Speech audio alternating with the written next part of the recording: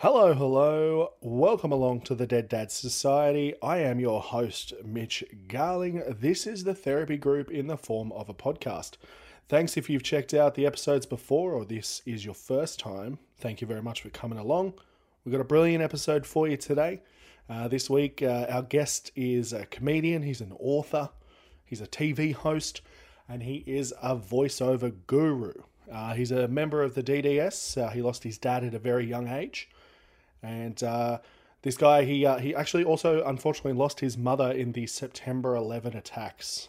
So his mother was aboard Flight 77 that crashed into the Pentagon. Pentagon?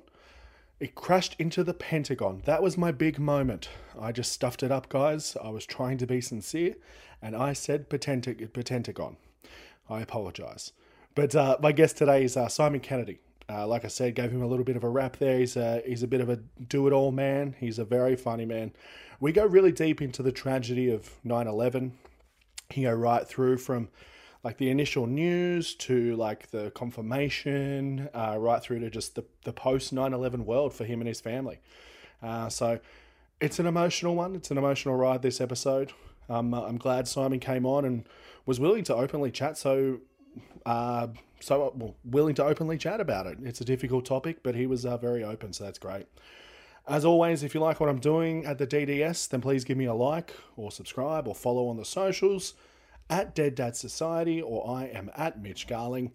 Send us an email if you've got a story, deaddadsociety@gmail.com. If not, let's get into the episode. This is episode 24 with Simon Kennedy. Mitch, it is an absolute pleasure. I appreciate the flexibility, like we like we have been speaking about. That it has been hard. We got sick wives, we got sick kids, we got I had wisdom teeth out. Everything's happening, but we're here together now, and I'm excited. I feel like we're going to get deep. There's going to be some stories here. I'm excited. Yeah, let's dig in. And I've already had my wisdom teeth out, so there's nothing to get in the way. That's man, that could. I'm so glad actually, because I was worried that mid podcast something might arise.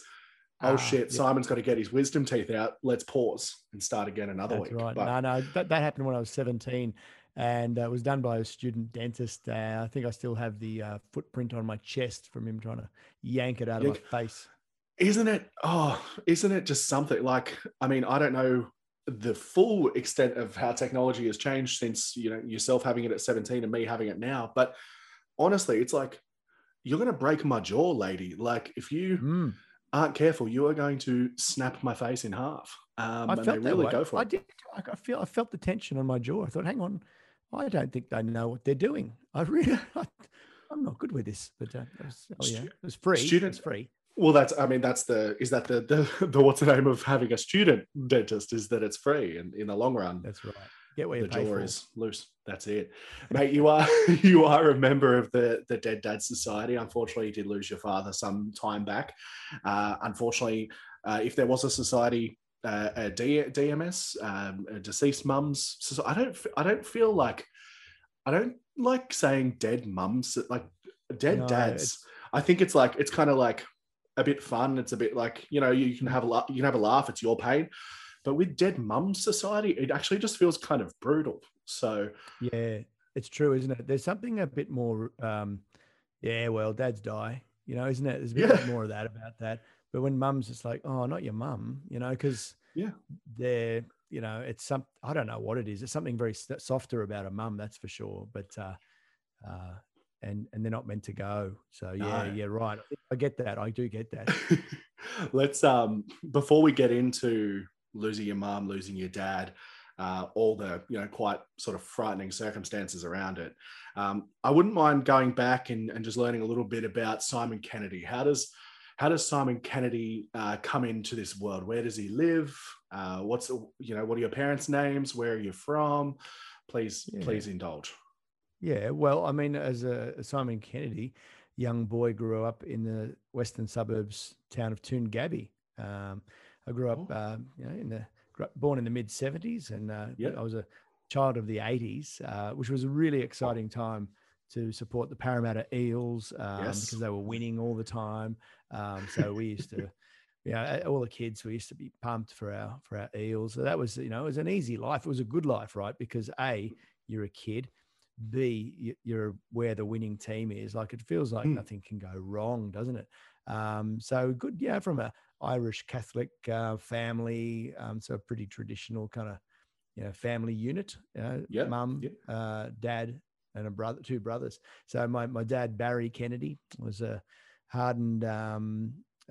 He was a boxer as a young man from the western suburbs, and he became a life insurance salesman later on. Okay. How does the boxer feel about a son going into comedy and performing, or had he passed before? Well, he died when I was 9. He never even got a glimpse into what kind of man his son was. No gigs before 9, mate. You didn't start gigging before 9. But no, not many. But what I do know is that he didn't want my brother and I anywhere near boxing, because I remember my brother and I going, "Dad, show us how to box," because he still had some of his gloves around, still had some paraphernalia, and there were some photos of him as a young man, as a boxer, that were really cool pictures, and I thought, that's so awesome. And Dad teaches us how to box, and he didn't want us going anywhere near it. No, yeah. So much so that he would go, "Oh, I'll show you," and he'd just say, "Come at me," and then he'd just start clipping us over the back of the ears, and that, not to hurt us at all, but it was we couldn't cope with it. We're like, "Oh, stop." So neither of us had any interest in boxing after that point, which was, I think, his plan.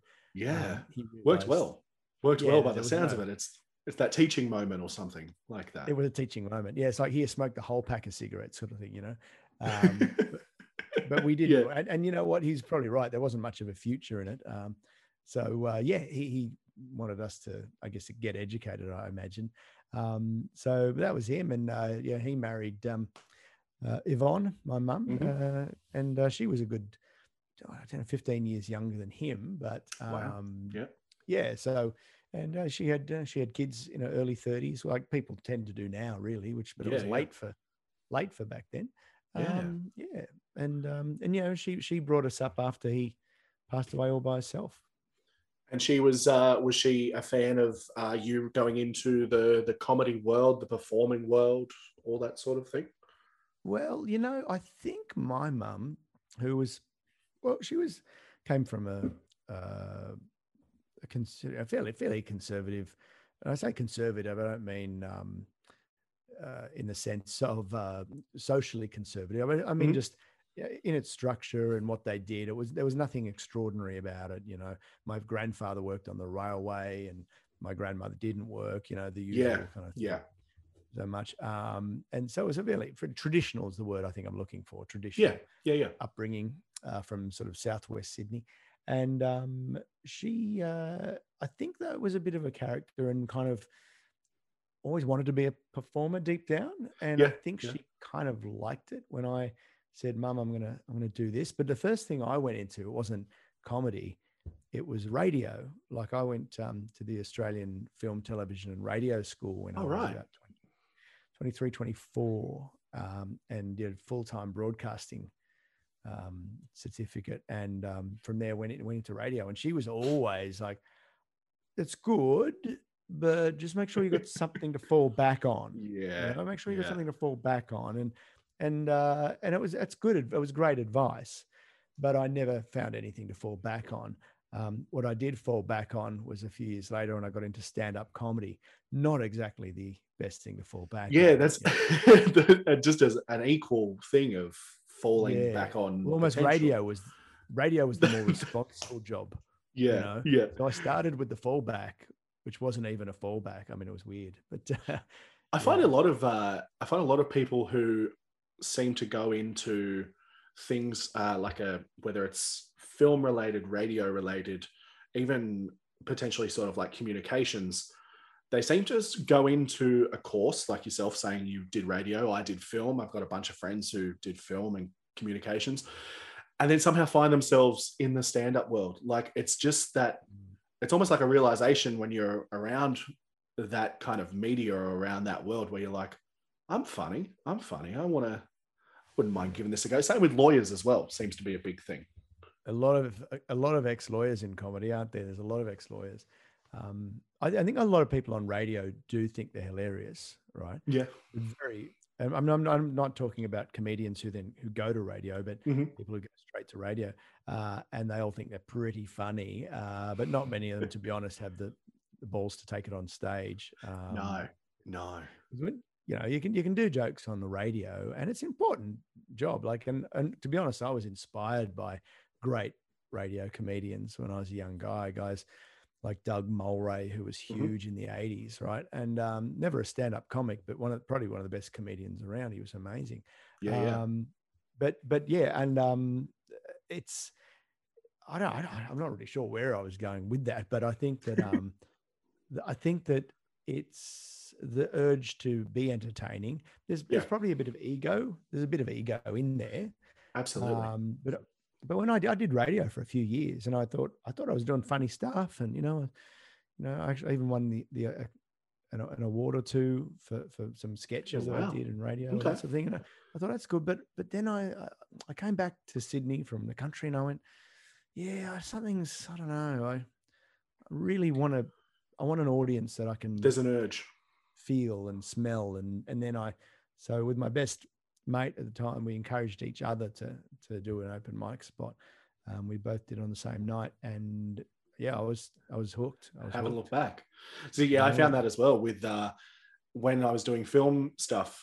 The ego checks in where you're like, you're doing these film shoots, and you're like, I don't know, I feel like I'm funnier than the person in this, or I wish I was getting to perform these lines. I feel like I could do this more justice. So you start going like, I think I want to be in front of the camera more than behind. And then it just goes from there, where I barely even scraped through of my screen and media course because of how much time I was doing stand-up and other stuff.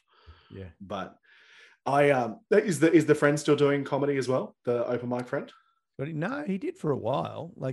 His name's Scott Wilson, but he kind of pulled out of it a few years ago. I wouldn't be surprised if Scotty ever jumps back in again. He's up on the Gold Coast these days. Yeah. But he did for a while. But I really sort of dug in. Really professionalized myself, I guess. So good. I feel like you have to because you do a lot of like corporate MC stuff as well. Like. I do a lot that professional events. Yeah, I mean, not through the COVID period, but no.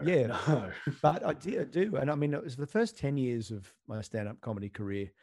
I didn't really do much in the way of corporate work. I kind of was like, that's not for me, and I think I just hit a certain age where I was like, hang on, I can do this. I can work cleaner, and I can do that without actually compromising my comedy. And I guess it was from having a wealth of material, enough material. And, I've been doing stand-up comedy now for 21 years. I started in 1999. And, to be honest, the first 10 years of my life, of my career, I probably wasn't fit for corporate because I hadn't built up the right kind of experience or material. But then after 10 years, I was like, hang on, I just take this. There's a lot of good material here. A lot of comics are scared of corporates and would never ever do it. But I actually really enjoy them. Like, they're still audiences. Yeah, that's it. Did it coincide at all with having children? Therefore, the draw of corporate consistent money is probably good for backing up a family. Certainly, yeah. To pay a mortgage, wow. Yeah, I mean, imagine paying a mortgage with comedy. That's crazy. But that is insane. Yeah, but it also, I think, came with being of a certain age, and I think it's when I hit about 35. That was where I was at an age bracket where the audiences, who are, they're all kind of mixed ages. The one thing about corporate audiences are they're people who have worked very hard often to get where they are and do that sort of thing. And the last thing they're really interested in seeing, because they can't relate to it, is a 25-year-old who wants to talk about being on Tinder. That's not what that audience is thinking right there. But I could get up and do jokes about, hey, my wife, whatever. And they're like, I got a wife. That's it. It's immediately relatable.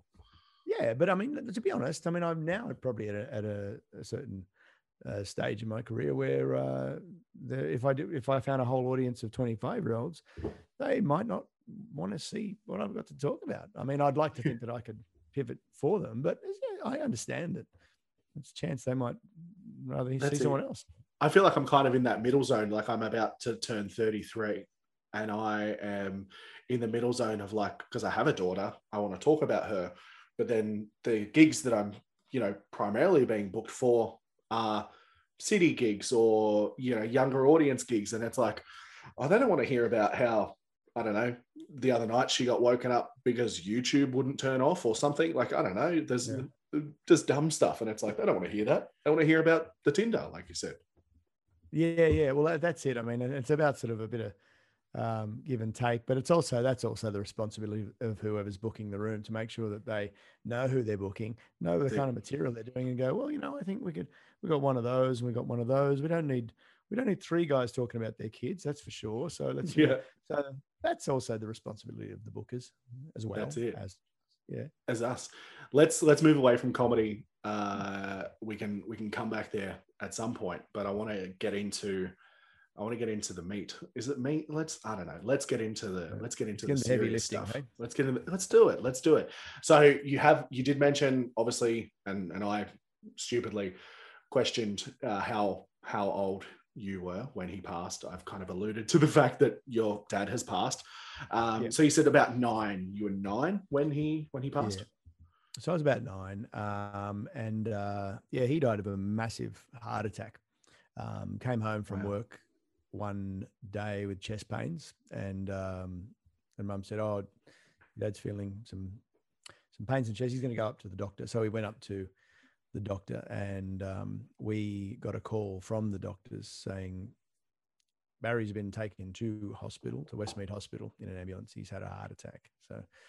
So that had happened. So we jumped in the car, and by the time we got to Westmead, he died en route to the hospital. So oh my God. So we got there to find that out, and that was the beginning of the rest of my life. Things changed massively from that point on. So the family. Are you sorry to cut you off? Are you the oldest of the? No. So I've got a brother who's a year older than me. 2 boys. That's that. And gee, I tell you what. I mean, I'm a parent now, so I now get what the hell kind of she was thrown into there. Like, the idea that she had to grieve and be a parent and all that. It's actually quite scary. Like there's a lot to wrap your head around. And then you look back as a parent now and you go, wow, she was great. Like, wow. And what a piece of shit I was as a teenager. And what like, wow, how did I not, be a better son? Not appreciate the work that she was putting in, the goals she was kicking. But oh my God. Yeah. And whilst mourning the love of her life, like, God, I'm an asshole. Like, but that made for a pretty tough, I guess, teenhood for my brother and I. So that's one of the biggest things that I have come across with doing the podcast is the eternal question seems to be for people that have lost parents or loved ones, whatever, is preference of would you prefer quick or would you prefer like an illness where you have time to say goodbye? And the thing that keeps scaring me is the ones like your father, where it is your dad has chest pains, he's going to go to the doctor and get it checked out, and then that's it. Like it doesn't return. Like that sort of thing is very scary to me of just how quickly life can change. Yeah. I mean, I look at, friends who I've lost recently to cancer really slowly, and people who I know whose parents have just also gone after very long illnesses. And I sometimes I look at them and I'm a little bit jealous of the fact that they might have got to say everything that they could have said. But then again, I think to myself, Simon, would you have been a good enough person to say everything you had to say, or would you have still been consumed within yourself and made it all about you? Or, would you have wrecked it? Would you have wrecked the opportunity anyway? And I don't know the answer. So I don't know if sometimes, I think sometimes when it happens like that, when it goes like that, I guess you're absolved of any responsibility of how you should have behaved just beforehand. Yep. And you've got to be able to forgive yourself as well. So to be able to say, well, I was 9 and I didn't know. I was just doing what I was doing. And, as I'm sure we're going to get into, lost my mum almost 20 years ago now, also very sudden. And for that one, I go, look, I could have been a better son. I could have done this. I could have done that. But you got to be able to forgive yourself. For sure. For who you were then. Well, that's it. 20 years ago, obviously very different. Before that, a 9-year-old kid. Like you're probably, depending on, you said he was at work. So in theory, you've probably been at school all day. So, you're coming home from school, your brother's coming home from school. You guys are just living your normal life, getting excited for dinner and, we're going back to school again the next day. So you're just trying to live your life. But just watching telly. Yeah, and 9-year-old kids aren't meant to know everything. They're not meant to know the gravity of every moment or the value of every moment. They're meant to live in the moment. They're meant to just be. So, but I think, we're getting to talking about whether going slowly is the better option or not. I don't really know, because I don't think I've really experienced the morning before the loss. A lot of people do. Yeah, so sure. Yeah. I don't know what I'd do with that, to be honest. Whether it's a weird way of considering yourself lucky. That's such a bad way of putting it. But, because I don't, personally with my dad, it was from diagnosis to him dying was 11 months. So it's like and I'm sure it was horrible for my mum and for him, of course. I'm not saying this is all me, but for that 11 months, it's just like, where are we going next? Like, what's the next thing? What's the next thing to kick us all, Whereas kind of if it had happened suddenly, you have that, you can look back on it, but you have that closure. You're like, and it's gone. It's done. Yeah. Like ripping off like a Band-Aid or whatever. I don't know. But And I think, and I wondered actually, I'm not sure who's really done the comparisons on when someone's dying. Are you grieving then? Are you mourning then? I don't know. Or does everyone still go through the same thing I would have gone through after the sudden death? Do they have both? Like do they have the grief that I would have had as normally, plus some other shit in the lead up that was extra? I mean, that sounds hardcore and unfair. Yeah, I feel like also from my experience with after Dad actually passed, like if he had passed suddenly, of course we have that grieving, we have the mourning, the full on emotion. But when Dad actually passed, ours was like a bit of a relief, and then it was almost like I think I've said this on the podcast before. Is like after he passed, it was 11 o'clock in the morning or something, and we all just went downstairs at the hospital, and we were like, all right, so lunch, like, should we go and get lunch? Yeah. Like, and it's like, oh, do we just go back to normal life now? What do we do? Like, but you do. Yeah, I've heard relief as a word. And I mean, we lost a friend about a year ago to brain cancer. And I've got to say, it was going for 5 years. And he was getting worse and worse and worse, because they kept, going in and tinkering and doing things and trying to prolong it. And then at the end, it was like, can we just let him go now? Like, it's a bit cruel now. And so it was a bit of a relief. And still, you still bawl your eyes out when that actually, of course, when they go, and you still have that release of, oh, they're gone. But yeah, so it's like, you know, the dragging it out sometimes just seems cruel. You know? Yeah, absolutely. Let's briefly let's get into talking about losing your mum, moving on from that. How do you want to approach this? Do you want to tell the story? Do you want me to prompt it? How would you like to tell it? It's your story. We can do a bit of both. Okay, great. But I think one, like anything, we'll talk about ripping the Band-Aid off. Let's rip the Band-Aid off, hey? Let's do it. Let's do it. So it was almost 20 years ago, September 11, 2001. And I got a phone call from my brother in London. And our mother was on a retirement trip around the US and Canada. And basically, she'd retired from the Red Cross about less than a year before. And she'd promised herself this almighty journey that she wanted to do. Beautiful. And off she was on it, and she was on this trip. And my brother rang me from London, and he said, "Look, I know Mum is over at the US and that sort of thing."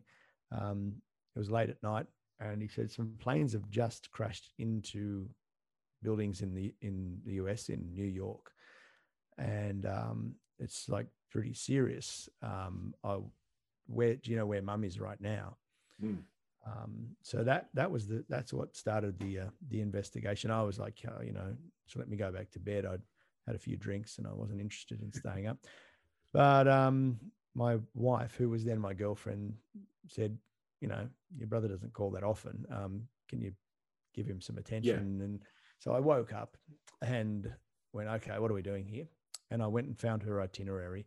And, to cut a long story short, her itinerary spelt out that she was taking a flight from Washington to Los Angeles, which was basically the first part of her trip home. And that was American Airlines Flight 77. That was the plane that the terrorists crashed into the Pentagon. Wow. And that's the plane Mum was on. So that was the beginning of, I guess, a shitty journey of discovery. And yeah, it was a slow and painful process of elimination to work out. Yes, we've lost our mother. So you obviously in this way. You've kind of got to get confirmation she's made the flight. You've got to get, all that sort of confirm. Yeah, it must be just painstaking. Yeah. All that stuff. So phone calls to American Airlines in the US, phone calls to the hotels that she was staying at around the time to see if she actually left the hotel, all that stuff, just to rule anything out. Yep. And logic. I think it only, to be honest, it only took it might have taken me, I don't know, really 4 hours of back and forth, just ticking boxes for logic to tell me that she was on the plane. And well, yeah. It wasn't going to get any better here. This was it. But logic's one thing, but you've always got hope. And it took days before someone actually said, "Yeah, your mother's dead." So that was a weird one. Like, you talk about a sudden death. It was sudden, but it was also I guess maybe akin to when there's a missing person or something like that. Where there's this sort of we need to know what's happening, So need that closure. And that was the beginning of that. You think it would sort of, once you got that confirmation, that would probably be the end of the weird shit. But no, not when it comes to September 11. It's a lot of weird shit that comes with that experience. And I'm sure, unfortunately, if your mum passes away in a car accident on Parramatta Road, maybe it's mentioned briefly at the end, or not the end of the news, but maybe mentioned briefly in the news that there was an accident, fatality, that sort of thing. But my heart says 9/11 probably comes up a fair bit. So that's going to be something to cause you and your family pain every time. Yeah. I mean, we are up in this year to the 20th anniversary. And over the last 19 anniversaries, I think there have been maybe a couple where I've woken up and I've gone about my day and got a few hours into my day before I sort of realized. I went, oh God, yeah, that's today. But most of the time it's sort of put in front of you before you even get the chance to, I'm aware of it. And people well-wishing often do send messages very early in the morning, say, I'm thinking of you today. So that's very nice. That's good. Yeah. Good. But you can't pretend it's not happening. Like I can say that for you can't pretend. But it's weird because in the media attention, I mean, at the beginning when it happened, the hunger from the media to actually latch onto a story like the family was something we had to really work hard to avoid. Like we wanted to keep our privacy as a family to grieve, and we had to really work hard to avoid press finding us and finding out who we were and trying to get us. And we went through all manner of stuff to I mean, there was one particular journalist from the Herald Sun in Melbourne who sat in a car outside our house for a whole day hoping to get onto us, and he was door knocking our neighbors. He was ruthless. As if we were criminals or something. Today, tonight, you're a shonky tradie. They're hanging out. Yeah, which I am. To get you. But if it was about that, fine. But this is a bit more serious. So that sort of thing happened. Really, like you think people who are suffering loss like that deserve as much space as you can give them, but apparently not. If it's no. If it's going to sell, the papers, apparently not.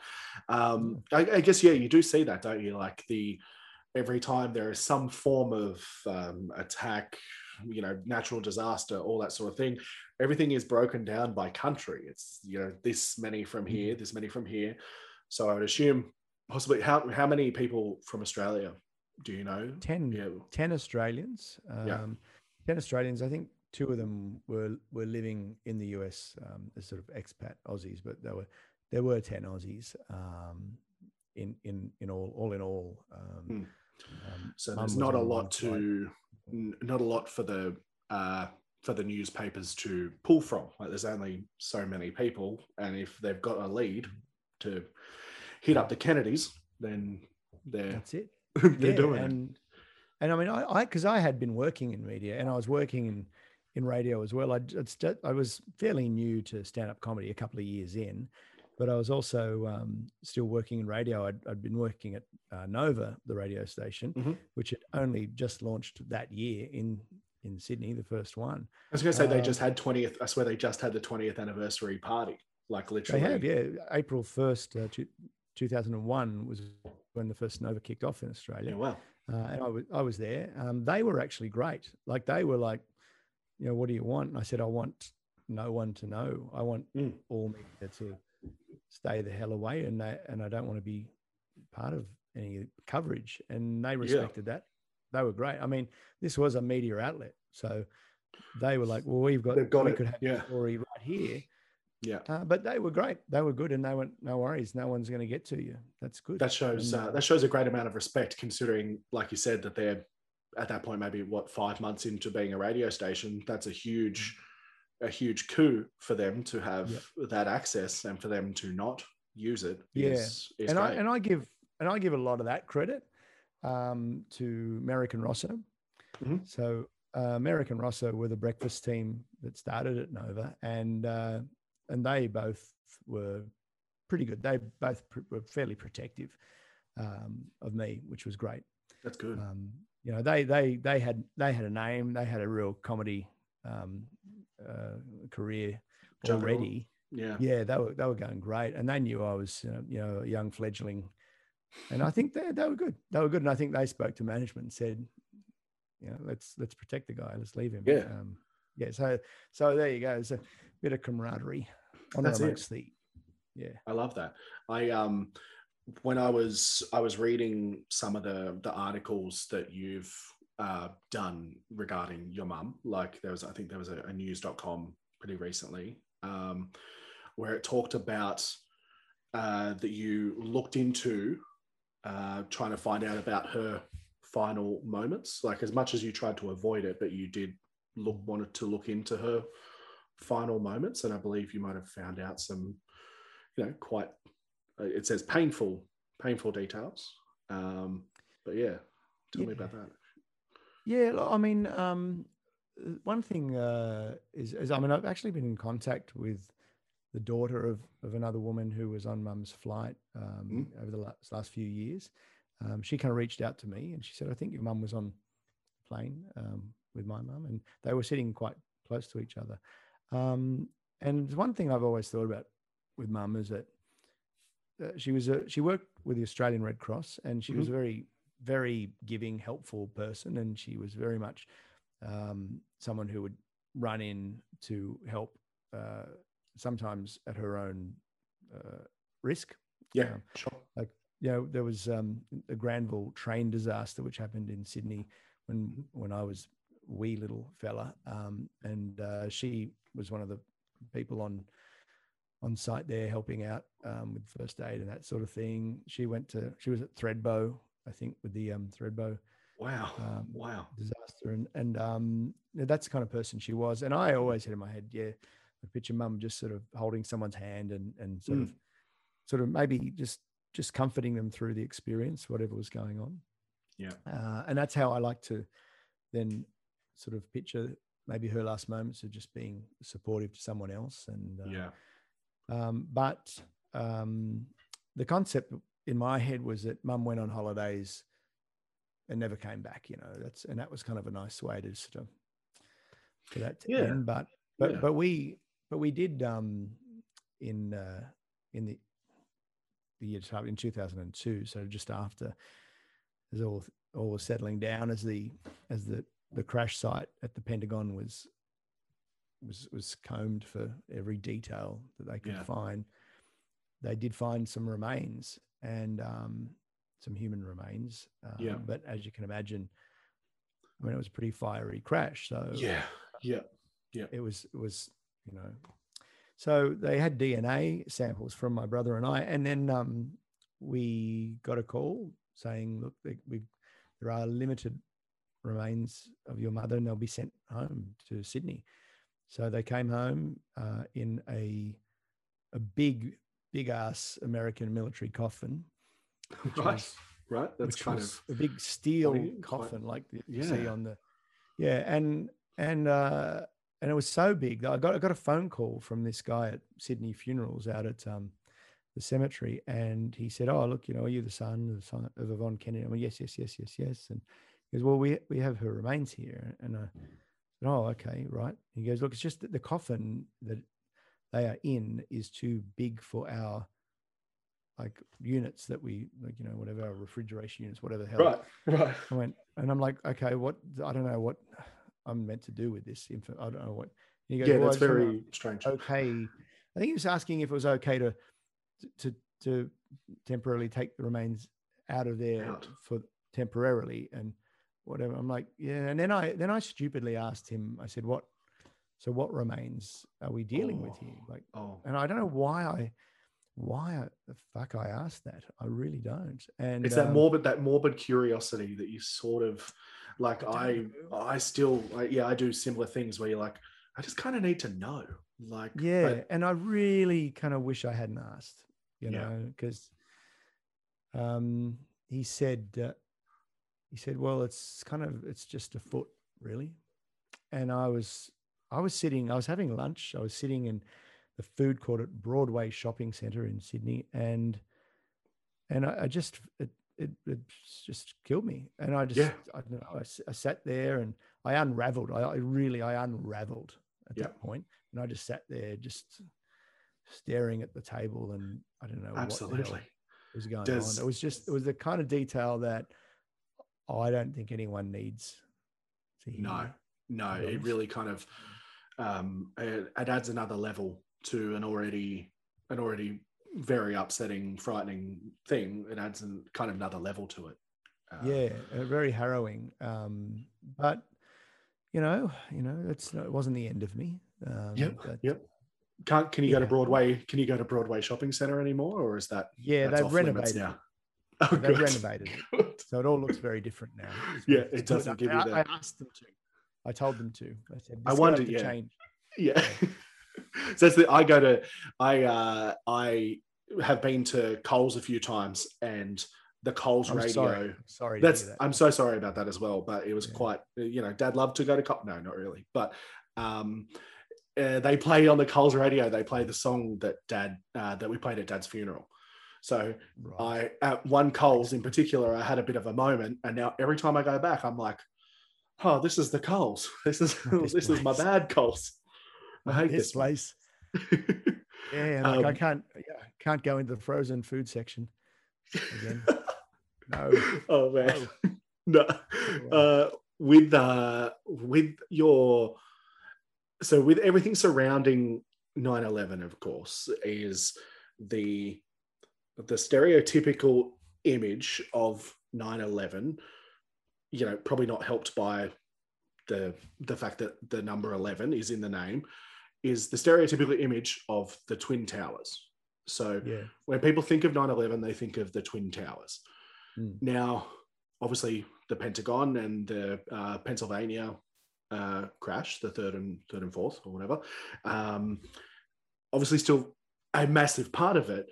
But does that sort of, I feel like sometimes that the Pentagon and the Pennsylvania crash almost get looked over or forgotten about sometimes. Yeah. Does that make sense? Yeah, I think so. Yeah. I mean, I often felt that way. When people go, oh my God, New York, and go, you know what? It wasn't just New York. Okay. So yeah, definitely get that. I mean, that's just people, I don't know, just it's just the way their brains work, I guess. Like, it's just they're just thinking on a very top level, sort of surface level, sort of bit of thing. So just assuming that would be it. But I've got better at dealing with it. There were times where I'd cope. I'd be like polite about it, and then times where I get the shits. I actually remember, and I apologized to him at the time, and I apologized to him actually recently again because it just came into my head, so I just messaged him on Instagram saying, I lost my shit at you, and I'm really sorry. I was doing some interviews around an anniversary, which I never really loved doing, but I'd rather tell the story than have someone else tell it. So I was doing an interview on Triple M, and Gus Worland, who's a lovely bloke. He's a lovely guy, and I don't know if he just got slipped the wrong research or something like that. And he said, "Oh, so your mum, she died in the Twin Towers," and this was the beginning of the interview. And I've gone, "God, man, can you just do your research?" And I kind of live on air, just sort of call him out. God, mate, really? And then it was weird. And then afterwards, and I said, and he actually rang me to apologize. I went, "No, I'm sorry," because I'd just done some interview with some dickhead in Brisbane who decided that interviewing me on September 11 was a great opportunity to talk about conspiracy theories. And I wasn't expecting it. He's the guy I should have gone off at. Yeah, God, yeah. But I was so like, what's happening here? And then the interview with Gus Worland and the Triple M interview was just after, and I'm like, and then I was like, sorry, you just copped it from the other guy, and I'm really sorry. That's an extreme example of how I could behave or react to it. Very rare though. Most of the time I'm like, well, actually, yeah. You're right. It is a bit that way. It's like, I guess it's just easy for people to think of the Twin Towers. And I never really had a big connection to New York City, really. Yeah. I mean, that happened there, but for me, it wasn't. My 9/11 wasn't there. Though I did recently go to New York in 2019. Yeah. I was on my way to part of a bigger story, to Guantanamo Bay. And I went to New York on the way and had the anniversary at the 9/11 Memorial Museum in New York, which is the first time I'd ever been there. And it's a beautiful spot. It's a beautiful place. And it actually commemorates the Pennsylvania crash and the Pentagon quite beautifully. Yeah, so good. It's actually a really nice spot. So now there is a piece of me in New York City there. Yeah. So yeah. Is there a similar style memorial at the Pentagon? A beautiful memorial at the Pentagon, actually. Yep. And it's you can look up the vision of it online, but it's a whole lot of, I guess you call them benches, Okay. in Yep. a park outside of the Pentagon, and every bench represents one of the victims. So it's quite a beautiful spot with trees. It's very, very poignant, very, nice. very beautiful. Yeah, it's beautiful, but it's also set up in chronological order of age, which when we went to visit there, I went to visit with my cousin Tim from Canada, who is an Aussie, lives in Canada. He's who my mum was visiting just before we lost her, and he came down to see us, and we hadn't been there before, and we're like, okay, so where's mum? It's in order of age, and Tim was my mum's favorite nephew, and he goes, well, she'll be in the pensioners section, so let's head up that way. You know? Walk up the back. So she was 63 when we lost her. But the sad and heartbreaking thing about that is that the first bench and the first is of a little child. So of course, yeah. So that is just like, oh Jesus, you know, that's hard. Yeah, so, yeah. Like the idea of, which is actually kind of leading into one of my questions I was going to ask you, is your cousin Tim working with yourself to use humor in that moment to be like, oh, you know, pensioner section down the back, down we go. But then obviously it gets brought straight back to earth by the realization of some of these chairs or benches at the front are probably going to be representing some quite, you know, young people who didn't get to live their full lives. Yeah, but I mean, humor has always been a coping mechanism in our family, and Mum was one who pioneered that as well. Like, you know, she struggled when my dad died. She really did, but she used humor to get herself through, and you know, and that was, and it's good to do it. It's good to do it. You're allowed to do it. So.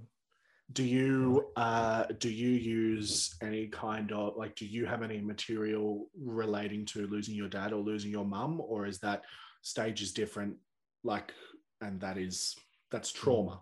Like, I did a show not long after Mum died where I actually talked about Dad dying, which was kind of weird, and it was a festival show, and it was called The Angina Monologues. That's great. That's great. And so it started with, you know, Dad talking about Dad dying of a heart attack, and I talked about all these other ways you could die, but I didn't talk about Mum. I didn't mention Mum. I wasn't ready for it. I just couldn't do that. But recently I've started sort of talking about some stories. Like I said just before, I went to Guantanamo Bay in 2019, and that was to sit in the back of the courtroom and view some of the trials of the accused 9/11 conspirators. And it was a confronting, but actually a really wonderful experience for me, because I managed to connect with some other family members and stuff who I'd never met, but it became really great for me. Yeah. Unexpectedly. And I've been doing some jokes about that trip, specifically about David Hicks, who was in the Australian in Guantanamo Bay. Yep. I'll tell you what the story is that I tell, is that there's a souvenir shop in Guantanamo Bay. Of course, that makes perfect sense. Because it's a massive base. It's a huge base, right? A big military base, and the jail and the courthouse thing is a fraction of it. It's a small part of it. So it's got a McDonald's, it's got a bowling alley. Guantanamo Bay is huge. It's got it all. And there's a souvenir shop, and I was in the souvenir shop, and the lady in the souvenir shop picked my accent, and she goes, "Oh, we had an Australian here once before." And I went, "Oh yeah," and I'm thinking, I wonder if she's. And I mean, David Hicks. And she goes, yeah, David Hicks. She goes, that's right, he was in the thing. And she goes, his stepmother came in here and bought a fridge magnet. And I mean, this is the best. Oh my God. And I'm like, yep, I'm just gonna need a pen for a second to write this down. So, you know, for me, the idea of David Hicks finally getting home from Guantanamo Bay and out of prison, and he says, all right, well, I'm home. And Dad says, what do you want? He said, I'd love a beer. He goes, well, go to the fridge. And then he goes up and he's like, oh, really? I mean, seriously? So and the stepmom as well. The stepmom too. That's like, right. Coming from the stepmom. Is that total stepmom move, like, absolute stepmom move. But so I talk about that. But here's the thing: is that how stand-up comedy is. You've got to kind of explain. And sometimes I'm like, can I tell these people why I was there? Because that's just going to get their heads and put them in another place. Yeah. Yep. And that's the hard part. Like, I'm doing comedy. I'm like, oh, by the way, my mum was killed in 9/11, but let's not worry about that right now, because I've got a really funny story about David Hicks. That's just a forethought. Just a quick little bit. Yeah. Let's go into this joke. I almost feel like I will probably have to do, as much as I kind of loathe comedy festivals, to be honest. But I almost feel like there's a whole festival show where I just need to do it all and say, look, this is it. And so let's get the premise sorted early so we can absolutely. So we can get into it rather than, surprising some people at happy endings with some 9/11 gear. They're not into it. They're like, jokes about your wife and kids. 9/11. What? Oh, what? Oh no. And then everyone's confused. So that is, so in short, I kind of do, but I don't as well. So yeah. See, I kind of, my old man was like probably my inspiration, if you will, the reason why I'm doing comedy. Showed me Monty Python and showed me all these things growing up and all that sort of stuff. So we always had a very fun relationship, and he was always sort of into having a bit of banter. Like I remember when we were trying to organize his funeral, and he was like, I don't want this funeral home, they don't have enough parking. And I remember being like, well, that's, number one, that's the most dad thing you've ever said, that even in death, you're still worrying about the parking. The other thing is, like, it's your funeral, mate. So the good thing is you don't need to worry about the parking. That is something that we have to deal with. And if you're in the hearse, that means they just drive you straight up to the door. You don't need to worry about parking. And he loved it. Like, it's, it's just a bit of banter, but I've done that on stage a couple of times, and it's gotten a nice reaction, like got a good reaction. But then afterwards, I feel gross or something. I don't know. I know that is what it is as well. You feel like, God, I mean, am I taking advantage of? Yeah. Like, when you see people on reality TV, and they go like on The Voice, and they're like, oh, that was a great singing. Your singing's fantastic. So why do you like to sing? Well, I like to sing because I lost my mother. I lost my mother in a car accident, and she liked me singing, and I sing for her. And I was like, you know what? You didn't really need to bring that out. You're pulling that card, and I don't want to be that person. But I think the fact that I feel that way, I probably won't be that person. I had because I wrote a book, a memoir about my experience. I mean, that decision to do that felt kind of like, okay, why are you doing this? And Simon, what are you doing this for? And it was because I wanted to tell the story. It wasn't for fame and fortune, and it was. Okay, I can tell you, definitely not for fortune. If you ever write, don't expect to get rich.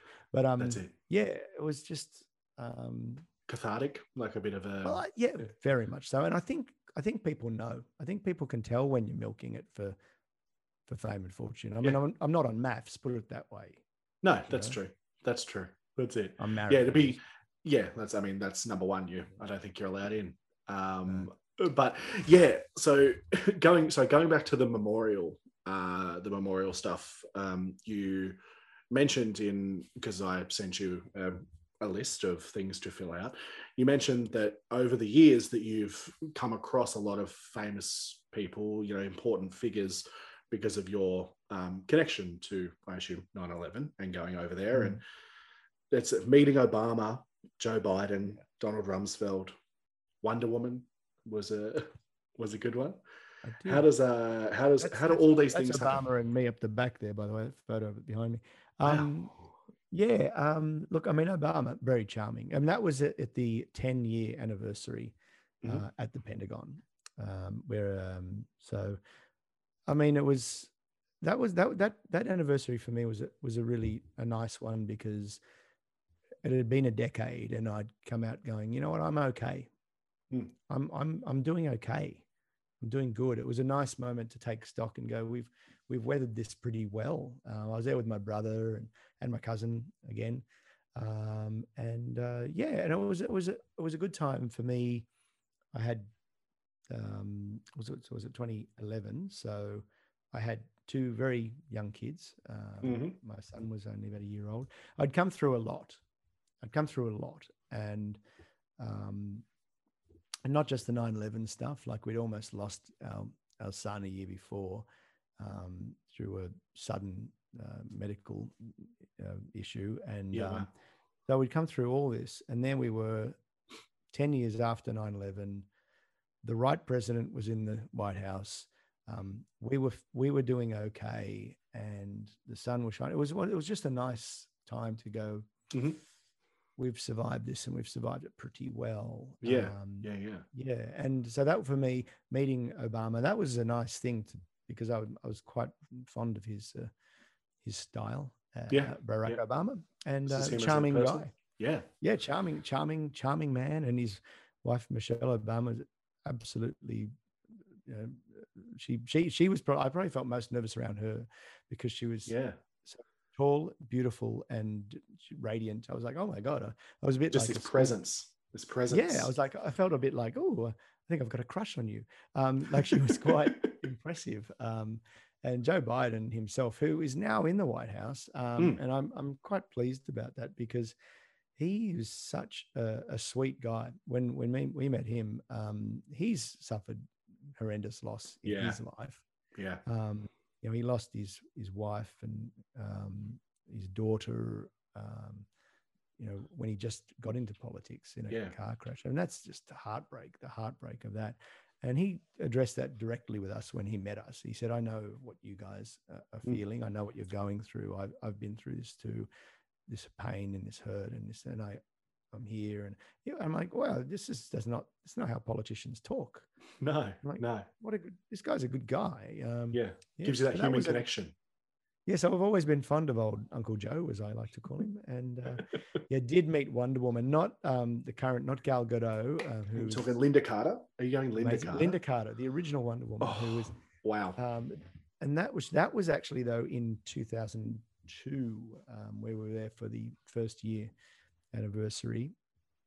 She was, at the time, I'm not sure if she still is, married to the Attorney General of Washington, D.C., I think. So she was there sort of on official business, but to me, she was still Wonder Woman. That's it. I was intrigued as to how that happens. Like, it really kind of, when you sent through the list, it's like Obama, Biden, Rumsfeld. Yeah, they all make sense. And then it's Wonder Woman, and it's like Wonder Woman. Yeah, I'm not sure. Was this like I don't know. It's weird to have like a special appearance at a memorial kind of thing. Like, it's very strange to be like, and look who's here, Wonder Woman, like a superhero lady. Bring in Iron Man. So that was it. And Donald Rumsfeld, we met there. I wasn't really that excited to meet him, but someone said, "Do you want to meet him?" We went, "Oh yeah." Meet him because he was quite wrapped up in the Bush regime, and the meeting with him was exactly what you expect. He goes, "Oh, we're going to get the guys who did this," and I'm like, "Yeah, well, you did." They didn't. They went to war with Iraq for no good reason. So, he was, I wasn't a fan. When you compare that to Biden, that's saying, here's my human connection with you. Here's my story. I know the feeling. Then you get, like you said, the stereotypical politician of like, we're gonna do it. We can do it. Like, let's go. We got spin. We got spin from him. And after that meeting, I was like, don't. And when they went to a war in Iraq, I'm like, don't say you're doing this for us, you piece of shit. That's not for us. Yeah, this is nothing to do with us. So I wasn't impressed. But Wonder Woman. But a strange. I mean, if I had an autograph book, it would be full of some odd names. Yeah. Well and truly, to go from two presidents to Linda Carter to I mean, chuck Gus Worland in there as well if you Gus. Well, I mean, more recently. I mean, in 2019, I when I was at New York Memorial, I met Michael Bloomberg, who ended up running for the primaries. Office of some sort, didn't he? Yeah. Well, he was cool. So there you go. I'd been kind of, my presidential hopefuls. I'd really been sort of fielding quite an array there. That's it. And if anybody knows them, it's you. So I'm glad it's you that has the voicing talents. You can. Yeah, I have the power. Oh yeah. Yeah, it took me a little while to work on my Donald Trump. I hate saying his name now, but nailed it. But it's fantastic. It was so good. It was great. But I don't have a Joe Biden at this point. I haven't really worked on it. I think maybe I feel bad making fun of him because I like the guy. I don't know. I'm not sure. Yeah, probably. Yeah. He's secretly, he has snuck that into you by caring and showing you, like, maybe he knew that down the track Simon was maybe doing some impersonations of people, and I might be a threat. I'm a threat. Yeah. Mate, thank you very much for talking to us all about all of that. I'm deeply, as I'm sure you've heard over the last 20 years, I'm deeply sorry that happened to you and the family. But it was really good to talk to you about it. I appreciate you opening up in regards to it. Thank you, mate, and thanks for having me in the society. That's all right. Can I? I'll ask two more questions before we go. Oh, good. I'm ready. Yeah. These questions that plague my guests every week. Let's say week. So the first one, knowing me, we've had our chat tonight. We've gigged together a bunch. Knowing me, if you had to pick a replacement dad for me from TV or film, who do you think would be a good fit? Well, I mean, it's kind of a bit selfish maybe, because maybe I'm picking someone who I thought might have been a good father figure. And that's the dad from the Wonder Years, Jack Arnold. If you ever watched the Wonder Years. I feel I definitely have, yeah. But a friendlier one, because he was always so cranky. But I always think because he looked like my dad, but he was always so frugal and so common sense. Like he kind of, for me, when all the TV dads, he was like the typical dad. But now I think I've changed my mind. I think it's got to be Howard Cunningham from Happy Days, because I reckon that's a good one. He was like, he was a hardworking dad. He was, kind of traditional dad, but he was also really warm. Like he was such a warm, and if you can bring up two kids like Richie Cunningham and Joni, well, you're doing a good job, aren't you? Yeah. And I mean, look at how Richie's turned out. Like, that's Richie's right. He's gone on to do so much stuff, and that's because of him. With Howard Cunningham put up with Fonzie's shit, so he's all right. He's like he's the kind of guy the kind of dad that if you got one of those rogue mates that comes over, he's not going to just send him away. He's going to be like, I know this scallywag, but he's all right. I'll entertain him. He's, deep down, there's nothing wrong with him. He's got a good heart. He's got a home here. Yeah, that's it. Yeah. Brilliant. I love that one. Second question. If you, Simon Kennedy, were my dad, my replacement dad, what advice would you give me to lead a full and happy life? I think, look, to be honest, because I've got two kids of my own now, and I'm trying to teach them the lessons that I've been learning. And the most important one, I think, is to own your mistakes, own your faults, and admit to them. And I think that's I think real happiness, and I like to talk about happiness, but I think real happiness can only truly come with growth. And to grow, you've got to admit what's broken so you can fix it. And that means personality flaws, it means behavioral flaws, all that sort of thing. So I would say, don't be afraid to admit you're wrong, and never be afraid to say you're sorry if you really know that you've done the wrong thing. So I think people love honest apologies. Yeah. And it does sound like It does sound like my wife has sent you a text beforehand just to tell you what to say there, but that's okay. No, mate, yeah, I completely agree. You've got to this advice is also for your wife. Your wife has to take this advice as well. It's a dual package situation. Thank you, mate. We already sort of wrapped up the show before, but I'm going to do it again. Thank you very much for coming on and talking to me about everything, mate. I really appreciate it. If people want to book you or find you on the socials, Simon Kennedy, is that? Look, I mean, you could go to simonkennedy.com. That's an easy way. But, you know, on all the Instagrams and the Twitters, I'm Simon_Kennedy. Oh, I think on YouTube, I might be Simon Kennedy, comedian and voice wizard. I'm not sure what I've got it on. I'm not sure. I've forgotten what it is. Then there's Facebook, Simon Kennedy, comedian. I don't know. You'll find me. That's it. If you look up Simon Kennedy, you will find him. It's that's it. And also, still got copies of 9/11 and the Art of Happiness. Yeah. You can buy my book through my website if you want a hard copy. Of course, that's easy. Or you could find it on for your Kindle on Amazon or Apple Books or whatever. Amazing. Well, if you want to find out more about Simon's story, please get that book. But Simon Kennedy, thank you very much for coming on. Thank you for being thank you for being a part of the Dead Dad Society. That feels weird, but no, I'll take it. That's good. Thank you for being part of the Dead Dad Society. And the Deceased Mums Society, again, didn't want to get brutal. That sounded horrible. No. I'm part of the Silly Orphans Society, I think. As well. Silly Orphans. Yeah. There we go. I love that. Simon Kennedy, thanks so much, mate. Thank you, Mitch. Thank you.